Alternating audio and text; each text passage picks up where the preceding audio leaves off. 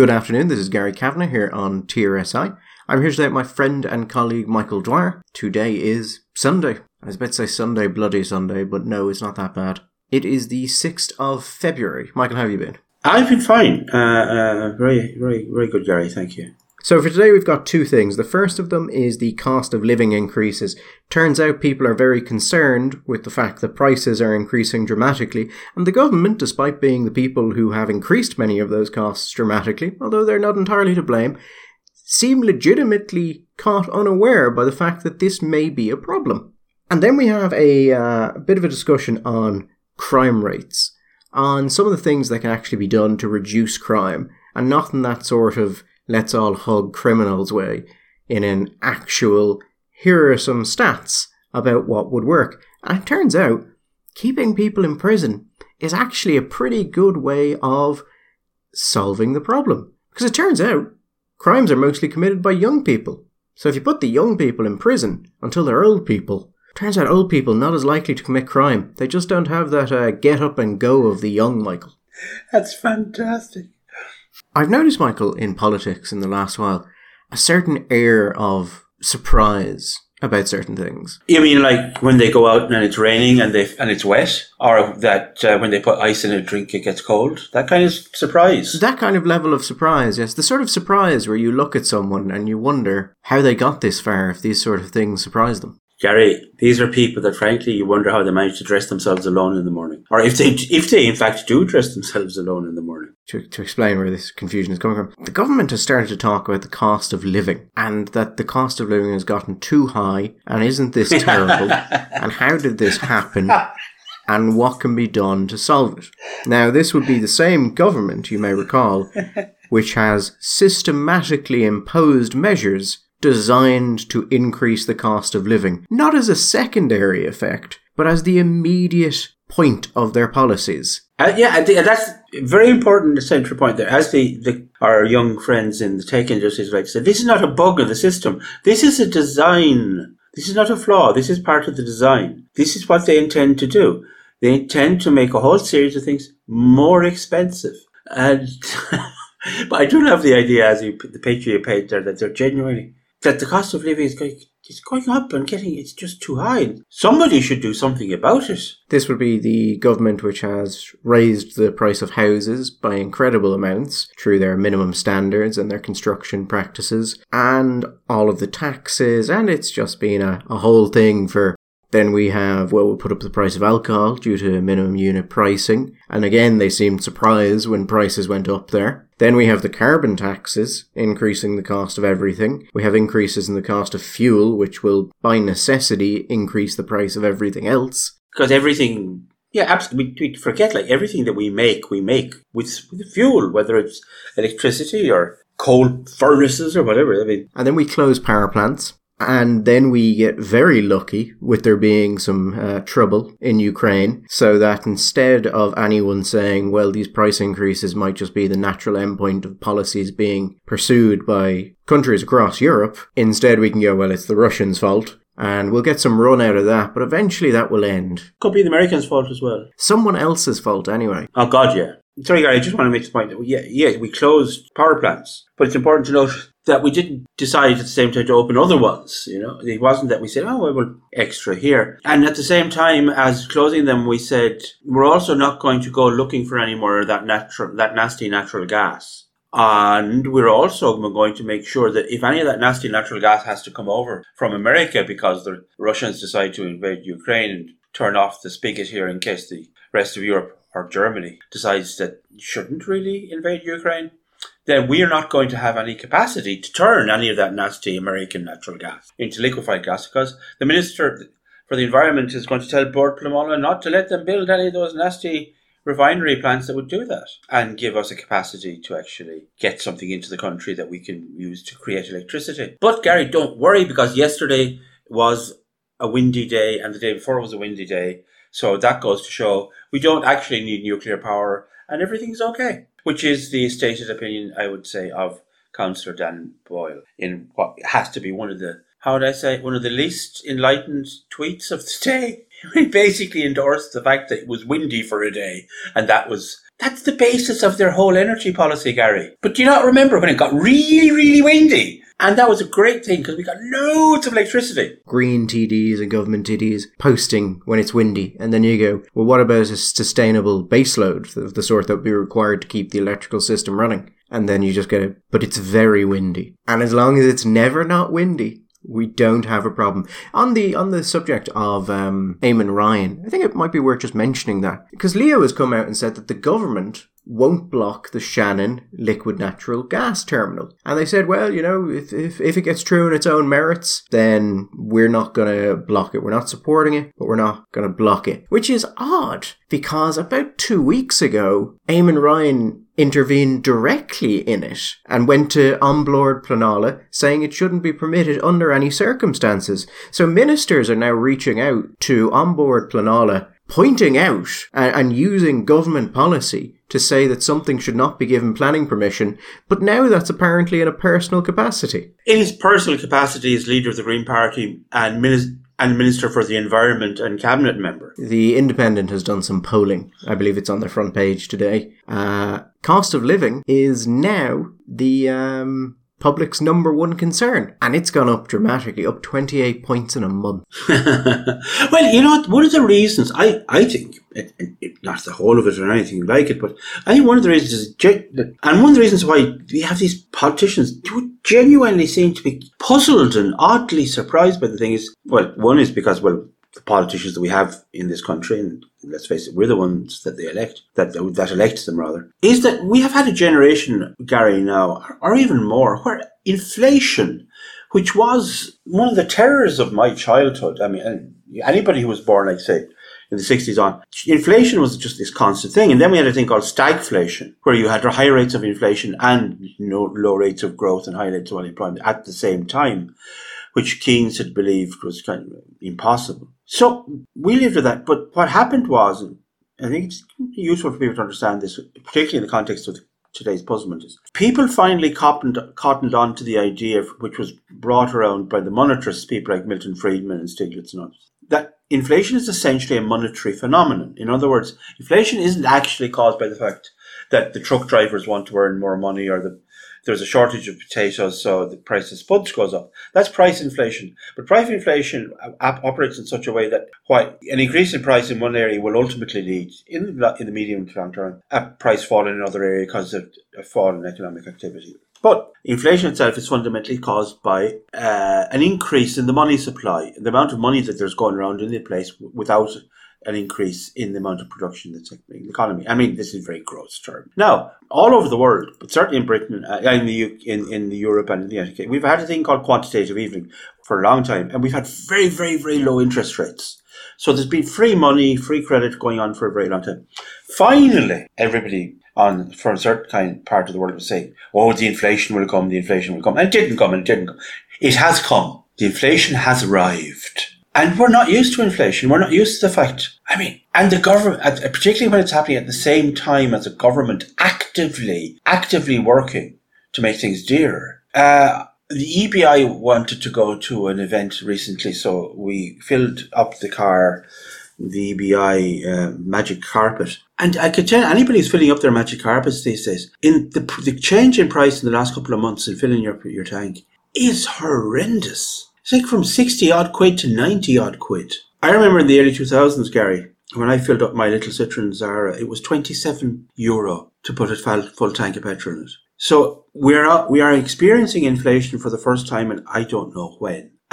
Which is the fault of monetary policy, which is government policy ultimately. And this has been compounded by their policies across the board. Gary, can you think right off the top of your head, can you think of a significant area of the economy which hasn't been the subject of cost increases imposed by government? They've been pretty thorough. But carbon, just throw this at you, Gary. With petrochemicals or petroleum, obviously the thing we most readily think of is we consume them in burning them in some way to create energy. There's another thing we use them a hell of a lot for that people forget about, and that's fertilizer. If you talk to farmers, the cost of fertilizers and the cost anything is going to go through the roof, particularly next year.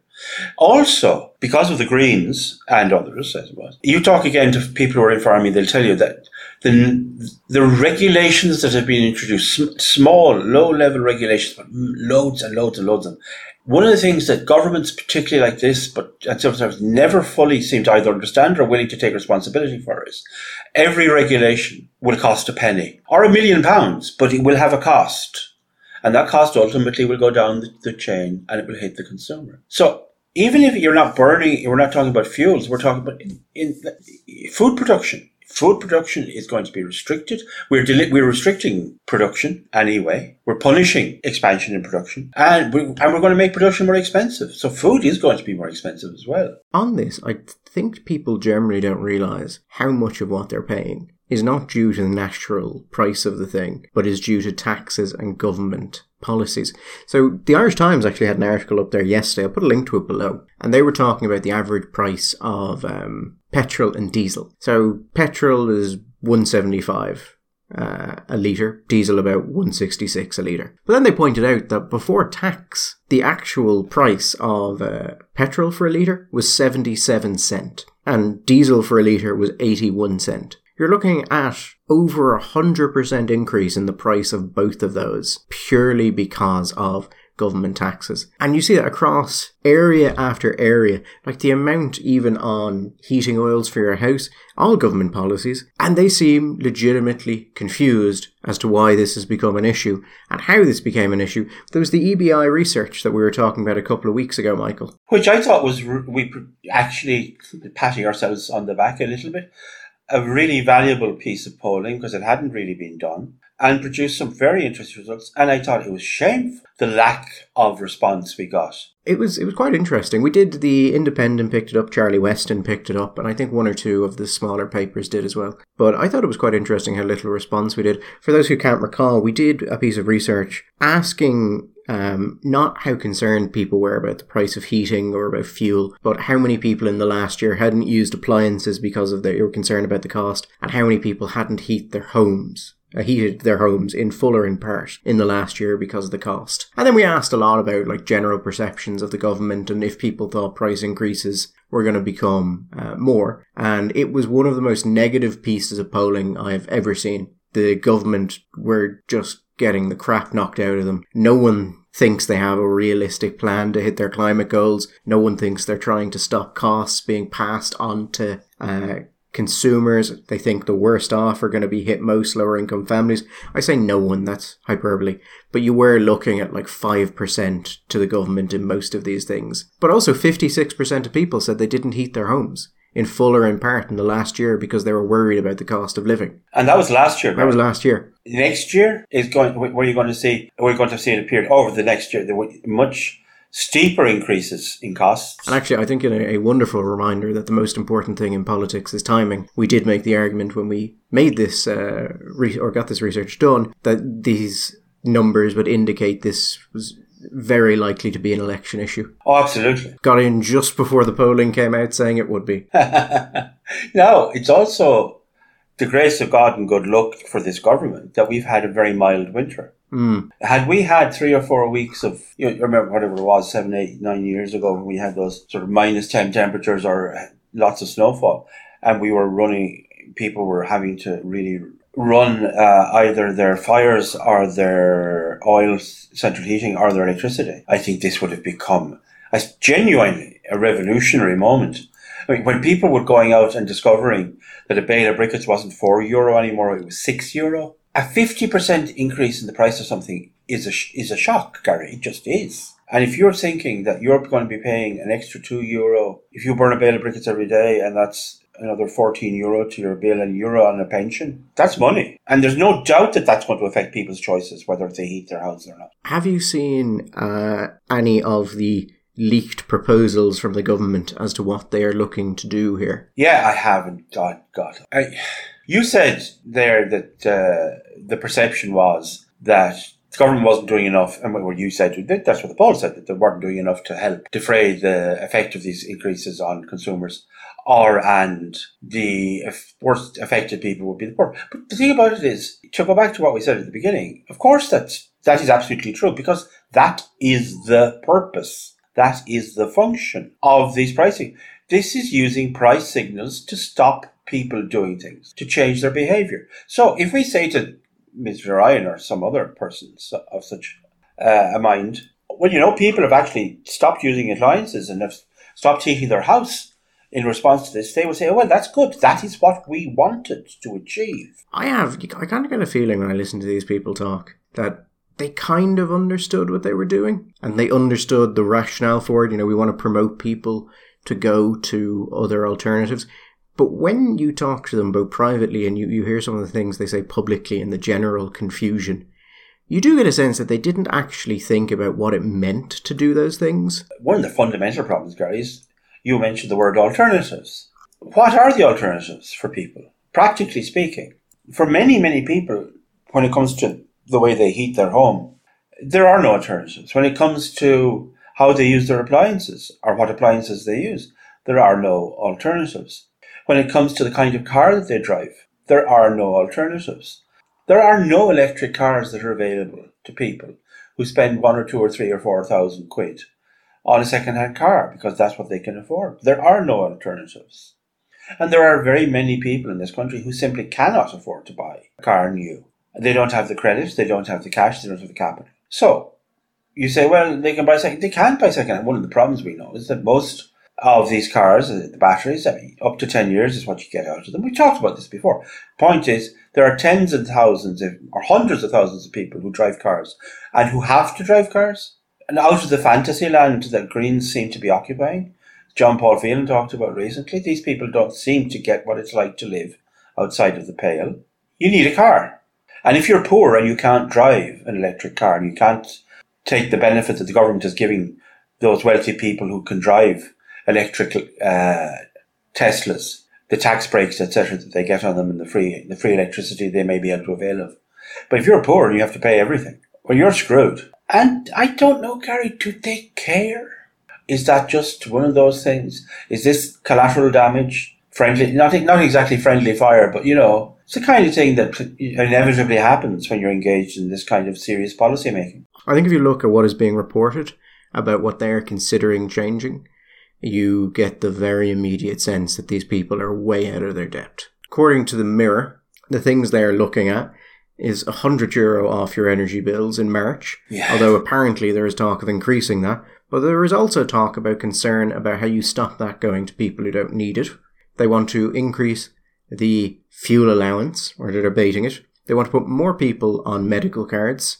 They want to change third-level fees. They're looking at getting rid of motor tax, and they want to reduce the cost of getting an ID. Now, the thing you might notice about all of those is that none of them, bar perhaps the medical card, if you are someone who has long-term medical issues, are the sort of systematic change which would actually do anything. What are they doing with the universal third-level fees? The Mirror doesn't actually say. They just say it's being considered and that they may be subject to change. Well, the first thing they could do is reintroduce fees, I would say. But there you go.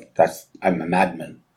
I think it was the single biggest transfer of wealth from poorer and working class people to the middle classes that we've seen executed by the Labour Party in the history of the state.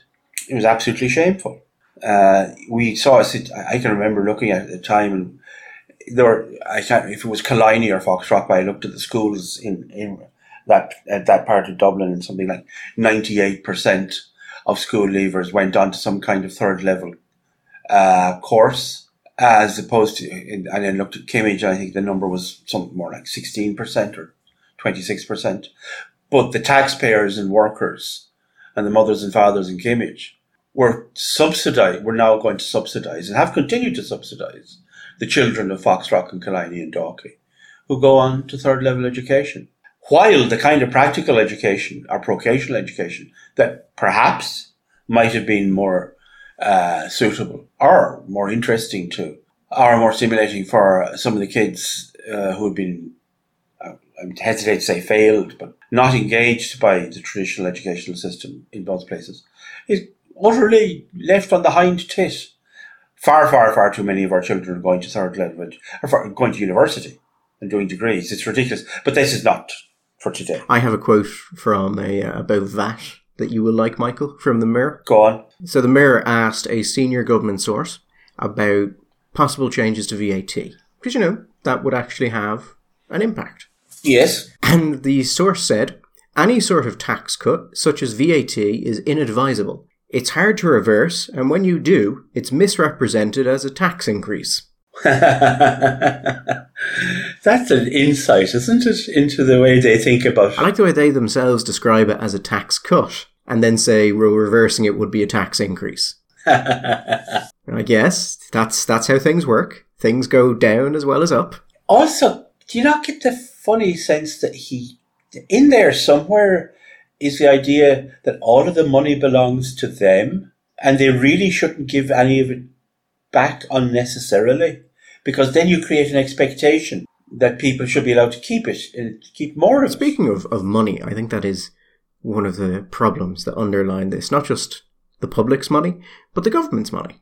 How much money the government is getting through some of these policies and how much money the government is spending. And we all know those two don't balance out and haven't balanced out for a good while. Yeah. But there is all of this sort of, oh, well, now we'll start getting involved so that we can lessen cost of living. And we're going to do it through direct cash transfers and whatever we think of because we don't want to actually do any sort of structural change. I'm kind of curious if they can afford it. I mean, the thing overall, like, there's tons of stuff that can be talked about here and we could pretty much just go on with it. The thing I thought most noteworthy when it was talking about ways that they could deal with this, they have engaged in years of policies designed to increase costs. And then when that becomes a political issue, it becomes very clear they had no plan to deal with it. So generally, someone in political parties would be working on strategy and trying to see what's coming over the hill, Michael, and ensuring that you can mitigate problems and take advantage of opportunities. And it just seems a bit weird that major political parties would engage in policies, as we said, designed to increase the cost of things, to get people to switch, but which absolutely immediately increase the cost of things, and seem to be caught on the hoof when someone points out it's increasing the cost of things. How do you do that and not plan for it? Gary, if these were people who understood long-term or plan or the notion of consequence, we would not be in a situation we are, for example, with housing today. Okay, as you say, we could go on forever, but I think this is a point that needs to be made, and also in the context to make the size of the issue. Several years ago, there was an analysis was made of the kind of impact that government policy in building regulation, particularly was between 2011 and say I think it was 2015, 2016, had on construction costs. Ronan Lyons did an analysis on the cost of the construction of a 2-bed apartment in Dublin. And I'm not sure if it was Ronan or there was a blogger who used to do really, really good stuff on everything to do with the housing industry. He was very well known at the time, but his name sadly has left my brain. But he looked at a self-build, right? One-off self-build. And his estimate was, depending on the context, the increase due to the new regulations on self-build at that time, and I would say, Gary, we have seen the introduction of further regulations that will have increased this, was between 30 to 50,000 euro per build. 30 to 50,000 euro on a build cost, purely on the basis of administrative decisions. And that will have gone up. And for example, we know that they have increased the levels that we demand on, say, heating and insulation, which already were, if not actually, were damn near scoring 100, and we were at the top of the pile in the OECD when it came to that part of house building. And all sorts of other regulations have continued to come in and continue to increase prices. And I make this point because we're not talking in this case about a penny here. The estimate was 30 to 50,000. I mean, and they were shocked. And the other thing consequently was, as a consequence of this, people stopped building houses because the cost of second-hand houses, the sale price of second-hand houses was lower than the new build cost of new houses. And you know what, Gary? 12 years later, not having built a house for almost 5 or 6 years in the whole country, it turned out that created a shortage of housing. And do you know what happens in shortage of housing? Did you know that rents in Dublin have gone up quite a bit? And there are no houses to be rented in Limerick and Cork. Not that many in Dublin, because there are. And then at the same time, Gary, as you're talking about consequences, they introduce legislation which ends up driving small private renters out of the rental market because they're getting crucified and they just don't want the hassle anymore. And every single one of these, Gary, was predicted. These consequences were predicted by gobshites like us and clever people by Cormac Lucy and Ronan Lyons. But it's like they had never thought, well, if we increase it, we'll get that money in, or we'll stop that happening. Will anything else happen? Nah. Why would anything else happen? I remember, I'm not sure if it was in the podcast or if it was something I wrote for Gript, one of the government's ministers announcing new requirements for houses in related to energy ratings, new mandatory energy ratings. And coming out and so it's fantastic. We already have, I think at that point we already had the highest minimum energy rating in Europe. And we were basically just putting it even higher. And they were so congratulatory. And you had to go to the department and go, do you have any idea how much this is going to cost? Like, what is this going to add to a house? Mm-hmm. And no one was interested. I don't think it was reported anywhere. It was all just, look how fantastically energy efficient our houses are going to become. Not how much is this going to cost. And actually, we did talk about it in the podcast because we talked about the issue with increasing house prices when you have the mortgage limitations, because there's a line that you just push people over, and that has to happen. I would be very interested to see if they can come out with anything actually capable of dealing with these increases, because there's tons of stuff they could do. It's just very clear that they either don't know how to do it or don't have any interest in it. And I would strongly suspect that they're not going to be able to do very much about this. Well, ultimately, Gary, what can they do? I mean, it is very much a question of Peter and Paul, isn't it? If they want to mitigate the effects of the policies on people who are on lower incomes, all they can do, the only way is either they can get money through borrowing, and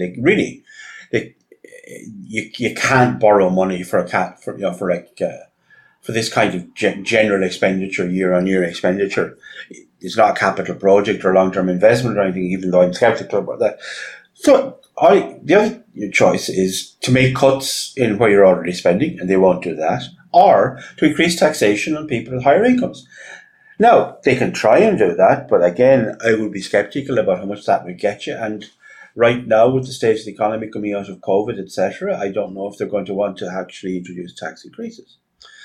But the other problem, Gary, is if they mitigate the effects of these, I say on the bottom third income, well, then you mitigate the effect of the policy, and the reason you introduced these things the first time will fail. I mean, these price increases were brought in to stop people doing things you don't like them doing. So there's no either at that. If you're going to just give people back the money in some kind of circular swish sort of slush fund, you take it away to stop them doing. Then you say, "Oh God, we wanted to make things more expensive so you wouldn't use your car, but when we did that, that actually made things more expensive.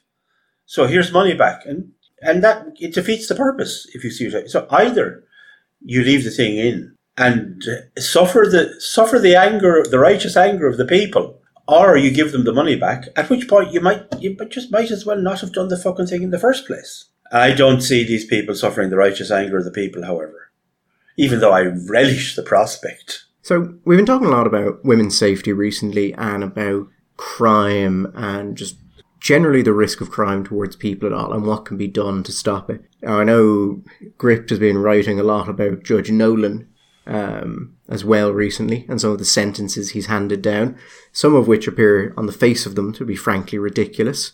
But I thought it was quite interesting is we've had all these people coming out and saying that, well, you know, men have got to talk to men about not committing rape and violent crimes. But that's not an actual idea. That's not a policy. That's just a slogan, and it's not really even intelligible. But we haven't really had a conversation about what can you actually do to stop crime. And, Michael, it might shock you that a review of the literature indicates there is one very simple thing we can do to prevent crime. Imprison people who commit crimes. Imprison them and maybe keep them in prison? Keep them in prison, possibly for a long time. Because it turns out, Michael, all of this wonderful talk of rehabilitation and hoping that people don't do it again is actually very, very ineffective. Turns out a lot of people can't be rehabilitated because they're perfectly happy committing crimes. And so, why would they stop? It struck me, and I've been thinking about this quite a lot lately, a lot of different aspects of it.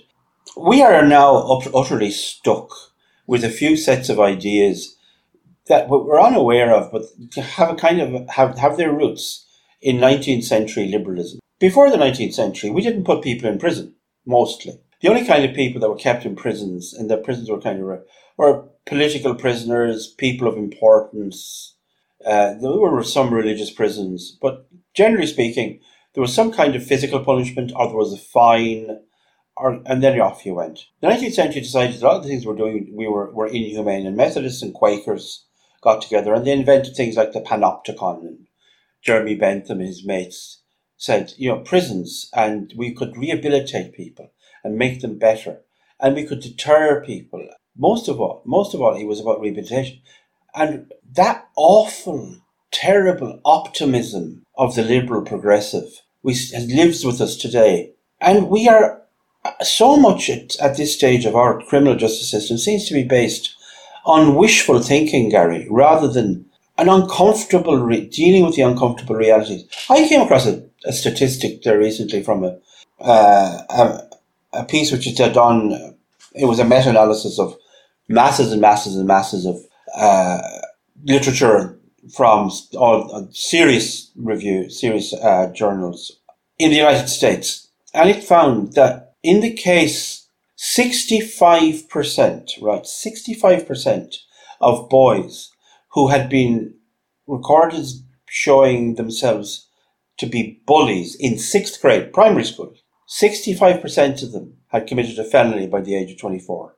We're talking about, and one of the points that the article makes that we were looking at there is the number of people who commit crimes, or rather the proportion of crimes that are committed, tend to be committed by a relatively small group of people. Yeah, you have crimes that like the general populace can engage in crimes from time to time, but the vast, vast majority of crime is concentrated in a very small percentage of the population. What I thought was interesting in the article, it showed that, first of all, the crimes are committed by a fairly small part of the population.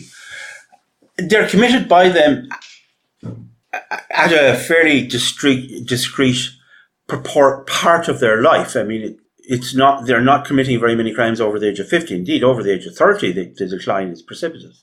But they're also committed in the same places, at the same addresses. Do you see the piece where he said that 80% of all the bar crime in London happened in 20% of the pubs? Again, in the States, there was something like 75-80% of the crimes were committed by 3% of the intersections or addresses in the cities. Oh, I can give you a better one, Michael. There was a study, it was about 2010, I think, maybe a bit afterwards, in Sweden, and they looked at violent crime. And would you like to guess how much of all of Sweden's violent crime was committed by 1% of the population? It's obviously going to be very high, so 1% is very low, though. So I'm going to guess 70%. 63% of all violent crime came from 1% of the population. 1% of the population. Do we know anything about that 1%? We do. We know that there are almost all men. Right, yeah, which makes sense. That's repeated. That's a pattern which is repeated across the world. Are they younger men? They would tend to be younger men.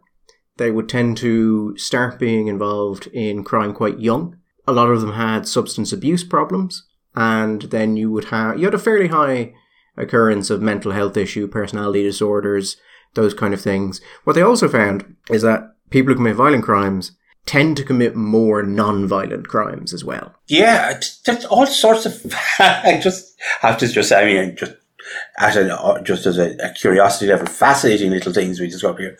Here's one.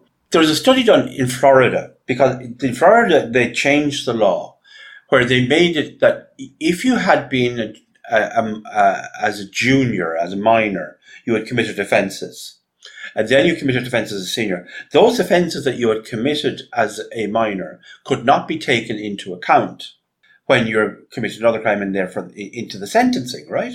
They found that there was a significant and discrete difference in the crime in crime committed, that those by the people before and after. So when you could still take into account the crime committed as a minor, the number of crimes committed by the person was significantly lower than when they changed the law, because sentences were longer and they were abstracted from the community for a longer period of time. It's one of the, I know we talked about before, where I've talked about a lot of criminology is very left-leaning. And you can see it in discussion about things like three-strike policies. Now, I'm not saying three-strike policies are a great idea, but one of the most supported findings in all of criminology, and sociology actually for that matter, is that a very small percentage of the population commits the majority of crimes in most places. And I've never been able to see how people saying, well, the three-strike rules don't work, can work with the fact that we know that a small amount of people commit the majority of crimes. Because you would expect those people would be in prison relatively quickly. In the piece by Mugwump, he looks at the three-strike thing. And he doesn't say that the three strikes doesn't work.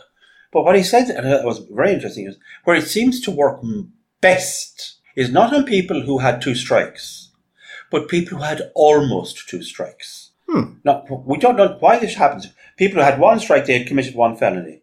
Then they'd committed a second crime, and either they'd been tried but not found guilty, or they'd been tried but the accusation had been reduced from a felony to a misdemeanor, right?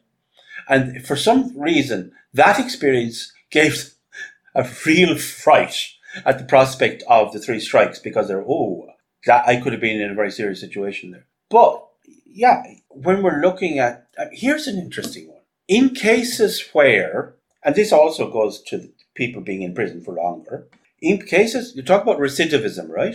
In cases where a person was released from prison, but still had either a member of his old gang or a member of his family still in prison, those people had a 10% lower rate of recidivism than the general population. So having a family member or a gang member still in prison when you're out actually reduces the likelihood of that you will commit a crime. Anyway, listen, what all of this is all very fascinating, but what basically it's saying is that longer prison terms, keeping people in the prison population and out of the general population, will reduce crime. Now, I think there is a certain element of that which sounds like saying that water is wet. Really? But we have got to a stage, Gary, in this country where we seem to be unwilling to face up to these realities. I had a notion, which has well since been exploded once upon a time, based on reading Rumpole of the Bailey books and things like that most judges, were crusty old reactionary fascists who wanted desperately in their hearts to hang everybody, but if they couldn't hang them, they wanted to send them to prison for stealing a loaf of bread for 30 years. And I'll tell you quick, I was in a court in Tipperary many, many moons ago, and I had to go down for give a mate of mine a lift for a traffic offence. And I sat in the court, and I was amazed by the experience, because one after the other, people got up, multiple repeat drug offender who had hopped out on a private rehabilitation thing, which was being funded by the health service at the time and was costing thousands and thousands of quid. I mean, it was, I think, 17 or 18,000 quid. This was so crazy. And he jumped out after a week, was sent back to do another one, which was going to cost another 17,000, even though the judge had said that last time I promised you that you would do jail if you didn't do this. Anyway, a girl appeared and she was being charged. She had broken a bottle in a pub and had then used that bottle to scar the face of another young woman, girl of 17, 18 years age. When the ambulance arrived, she had lost a ridiculous proportion of her blood. I won't say what it is, because in my memory, then I have a number which I suspect would be impossible. But it was clear from the testimony that it was more a matter of luck than judgment that the girl had not died from a loss of blood, right? She was left with dozens and dozens and dozens of scars and stitches in her face, which led to scoriation. It was a savage, unprovoked, unjustified attack on a citizen with a dangerous weapon, which could have resulted in her death, for which the person received, memory serves, a suspended sentence, 2 or 3 years suspended sentence. After it wasn't as a result of tremendous high-flown oratory and rhetoric from her counsel. It was just, judge, she's young. And that, Gary, seems to me, with some exceptions, to be not unique about the kind of sentencing we're seeing. Once upon a time, the medical profession, legal profession, teaching profession in Ireland, unlike the rest of the world, were still bastions of being conservative. They used to say, the law library was Fine Gael at work. That's not true and has not been true for some time. The law and lawyers in this country are increasingly the same kind of liberal lawyers that we would see in the United States or in the UK. And as a consequence, the kind of penitentiary policies that we're seeing reflect their worldview. And it's a worldview it's all lovely and nice and utopian and positive, but it's not based in reality. And could we start basing the way we treat this issue on the way that human beings actually are, rather than the way we'd like them to be? There's 2 problems, I think, here. And one is related to judicial philosophy, and one is related to the actual government. On the matter of judicial philosophy, the acceptance of incapacitation is not a, shall we say, sure thing with judges. Some judges are more in that way than others. Most have some acceptance of it, but some don't. Some would be totally opposed to the idea that prisons are there to stop you from committing further crimes. They would be much more focused on a rights of the accused approach. Yes. And that, I think, is a bit of an issue, that there's no real standardisation of judicial philosophy amongst judges in Ireland. So you can get bizarrely divergent findings depending on which judge you get, which is part of why it's basically a lottery system. And you would think common law would go some way to fixing that. Doesn't seem to have. Doesn't really seem to have impacted on it much at all. But the actual thing we can control more directly, and which the government has failed in, absolutely, is in the idea of sentencing guidelines. The government is perfectly capable of producing sentencing guidelines to give to judges. It's perfectly capable of passing legislation to increase sentences, to put particular kinds of sentences in for particular crimes, and it doesn't. It doesn't do so. Maybe because that might involve building another prison. But hasn't it tried to do that in the past? I mean, I don't know. I know we've talked about sentencing guidelines ad nauseum for 30 or more years. But didn't they try, or did judges and kind of ignore them, or have they, or is it more the case that the kind of guidelines they were given actually were too much guidelines and not enough directions? So they've given it to the Judicial Council. So the Judicial Council is planning to put in sentencing guidelines for judges. Actually, there was a report out, I think, about 2 weeks ago, saying that there's a lack of sentencing data from the district court, which may just upset the entire thing. On one hand, yes, there's been some attempts to do it. There was discussion about it for years. Now they passed it over to the Judicial Council. But this is a direct power of Parliament. There's no need for them to give it to anyone or do anything with it. And also, Michael, if you don't like the sentences that judges are giving out, you can legislate for that. You can, for instance, change the acceptable range of sentences in the legislation. But Gary, don't you think that one of the problems, that unless you also deal with the problem of, say, judicial philosophy or judicial lack of comprehension, that this is going to continue anyway in a certain, you're only going to introduce sentence guidelines for certain kinds of crime. And if you look at, I can think of examples directly and in other places of where you have in a small town, a very small group of people, maybe one family, maybe, that has a massively disproportionate effect on the quality of life of a lot of the people in that small town. And not the town itself. Just, they can drag the town down by 3 or 4 points in quality of life just by their very presence in it. And what they do is they continually offend at a certain level. And when you observe them, it seems to be they're doing that on the basis of the knowledge that nothing will happen to them. Ultimately, as long as they just stay at a certain point, a certain level, they'll just be allowed to tick on. Maybe they'll get a couple of months in the joy, maybe the odd time, but unlikely. As long as they don't actually use a weapon when they have their fights, or when if they're shoplifting, they shoplift in the right shops and they shoplifting the right things, and maybe they get the kids to do the shoplifting or get granny to do it rather than get the young men because they might be less sympathetically treated, and they accrue this huge catalogue of minor offences, and yet they're still out there and they're still in the street. And I get to the point that I don't think the judges, until judges fully understand the way that these people affect the community and accept that they are irredeemable. I don't care. At this stage, Gary, I don't care about these people. I think that once you get to a certain point, society has a right to say, you know what, lads, we did our best. We gave you a really good crack at it, and now we're going to put you on this island, and you can do what the fuck you like, but you're not coming back in here. This thing where you see people and you have 200 previous convictions. Yeah. A great deal of them for violent crimes or burglary, which personally I think should be construed as a violent crime. It is a violent crime. My next door neighbour was an elderly woman, had her house with her broken into and she was burglarised. She did not live in her house in peace for years afterwards. It was an incredible violation of her sense of security and peace. And it was a horrible thing for her.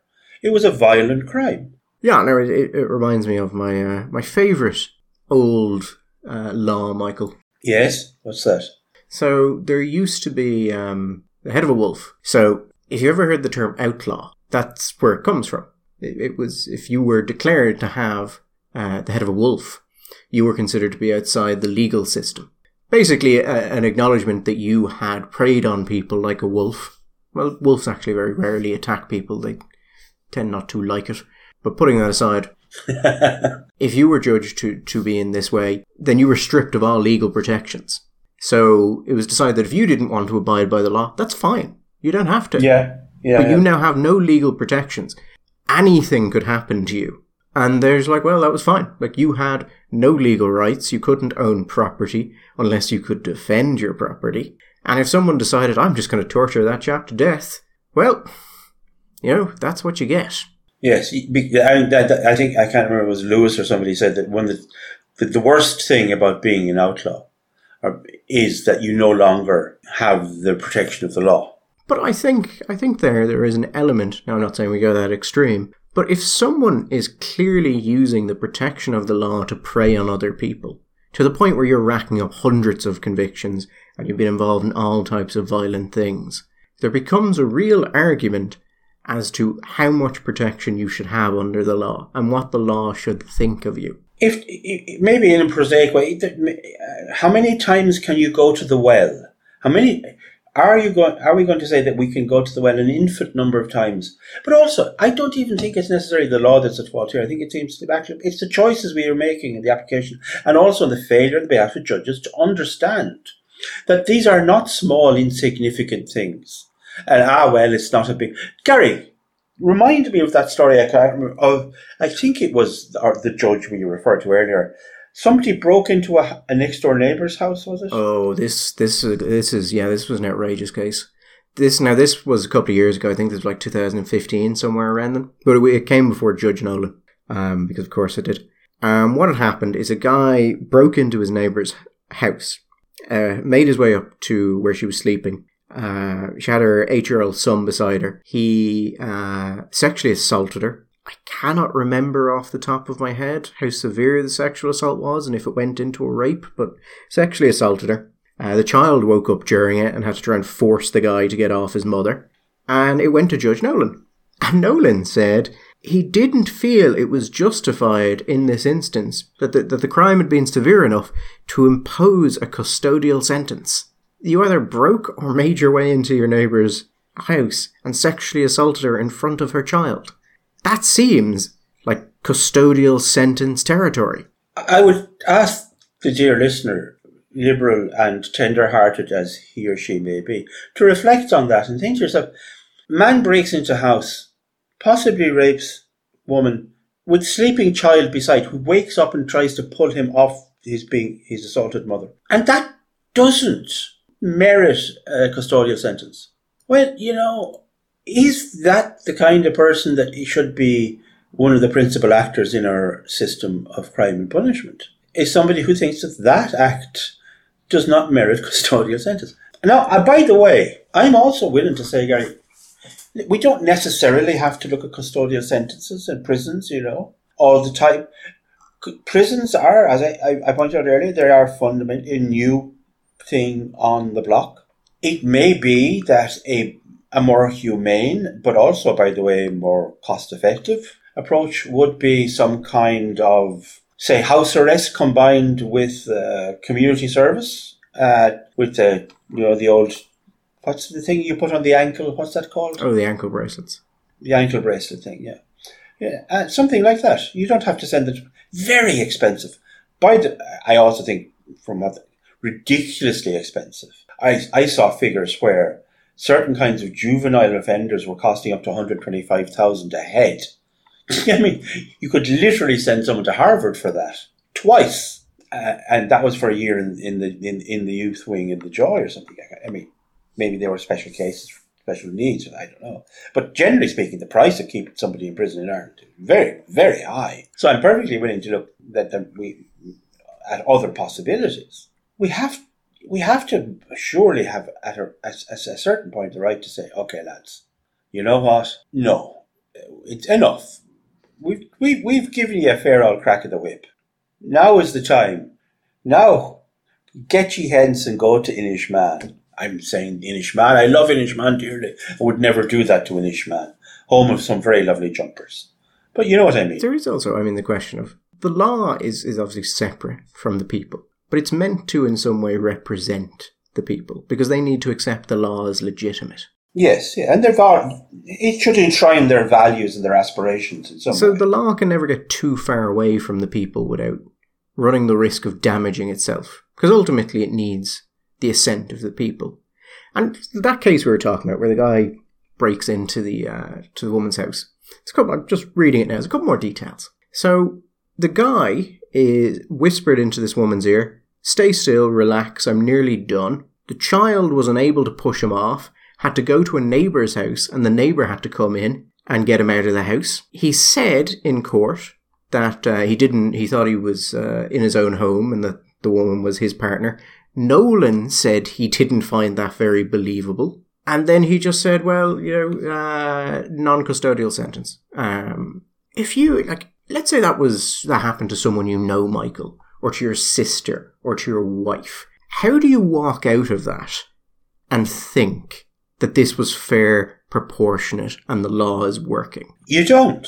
But Gary, I'm sure that this is the experience that many people who spend time in courts have, because I have spent one day in court when I spent, one time and a day of almost full day in court, in that day in Tipperary, and I left with a genuine sense that this wasn't work, because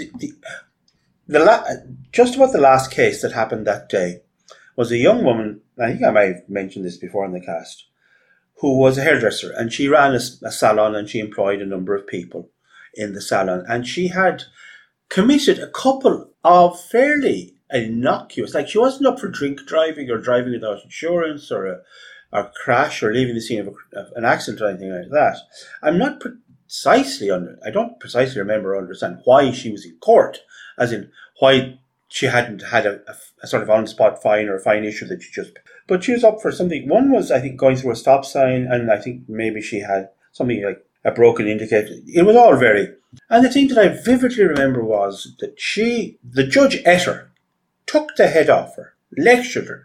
The woman was obviously horrendously embarrassed and ashamed that she was in court and not used to being there. No more.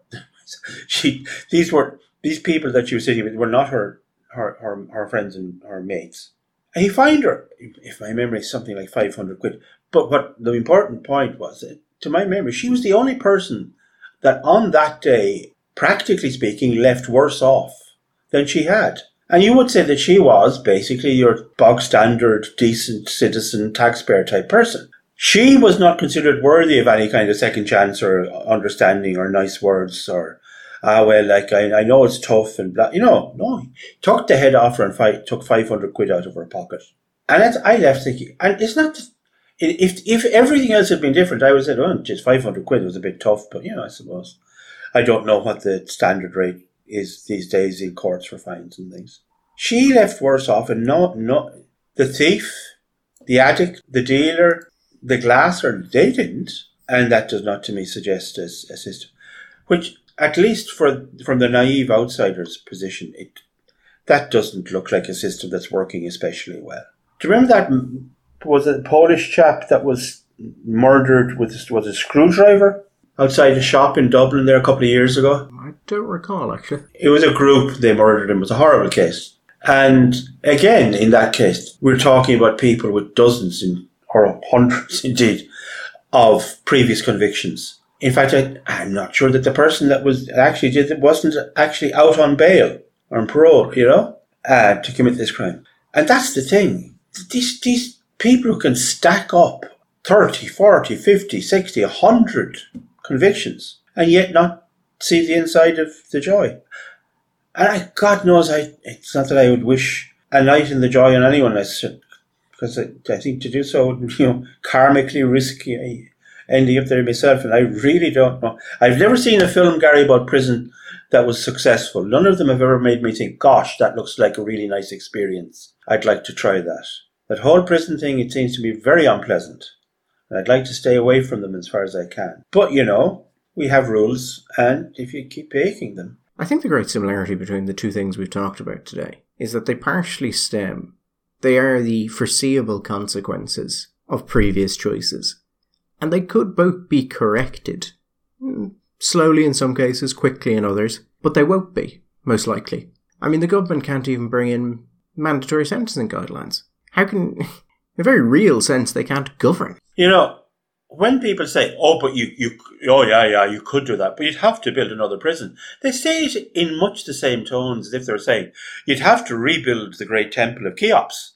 You think, let's build another prison. We're good at building things. We're building one of the most expensive children's hospital in the world, Gary. We're obviously very, very good. I did once have a fantastic conversation with some government TD, and they made that point, to which I responded, well, if we need a prison and it's an infrastructural demand, just build it.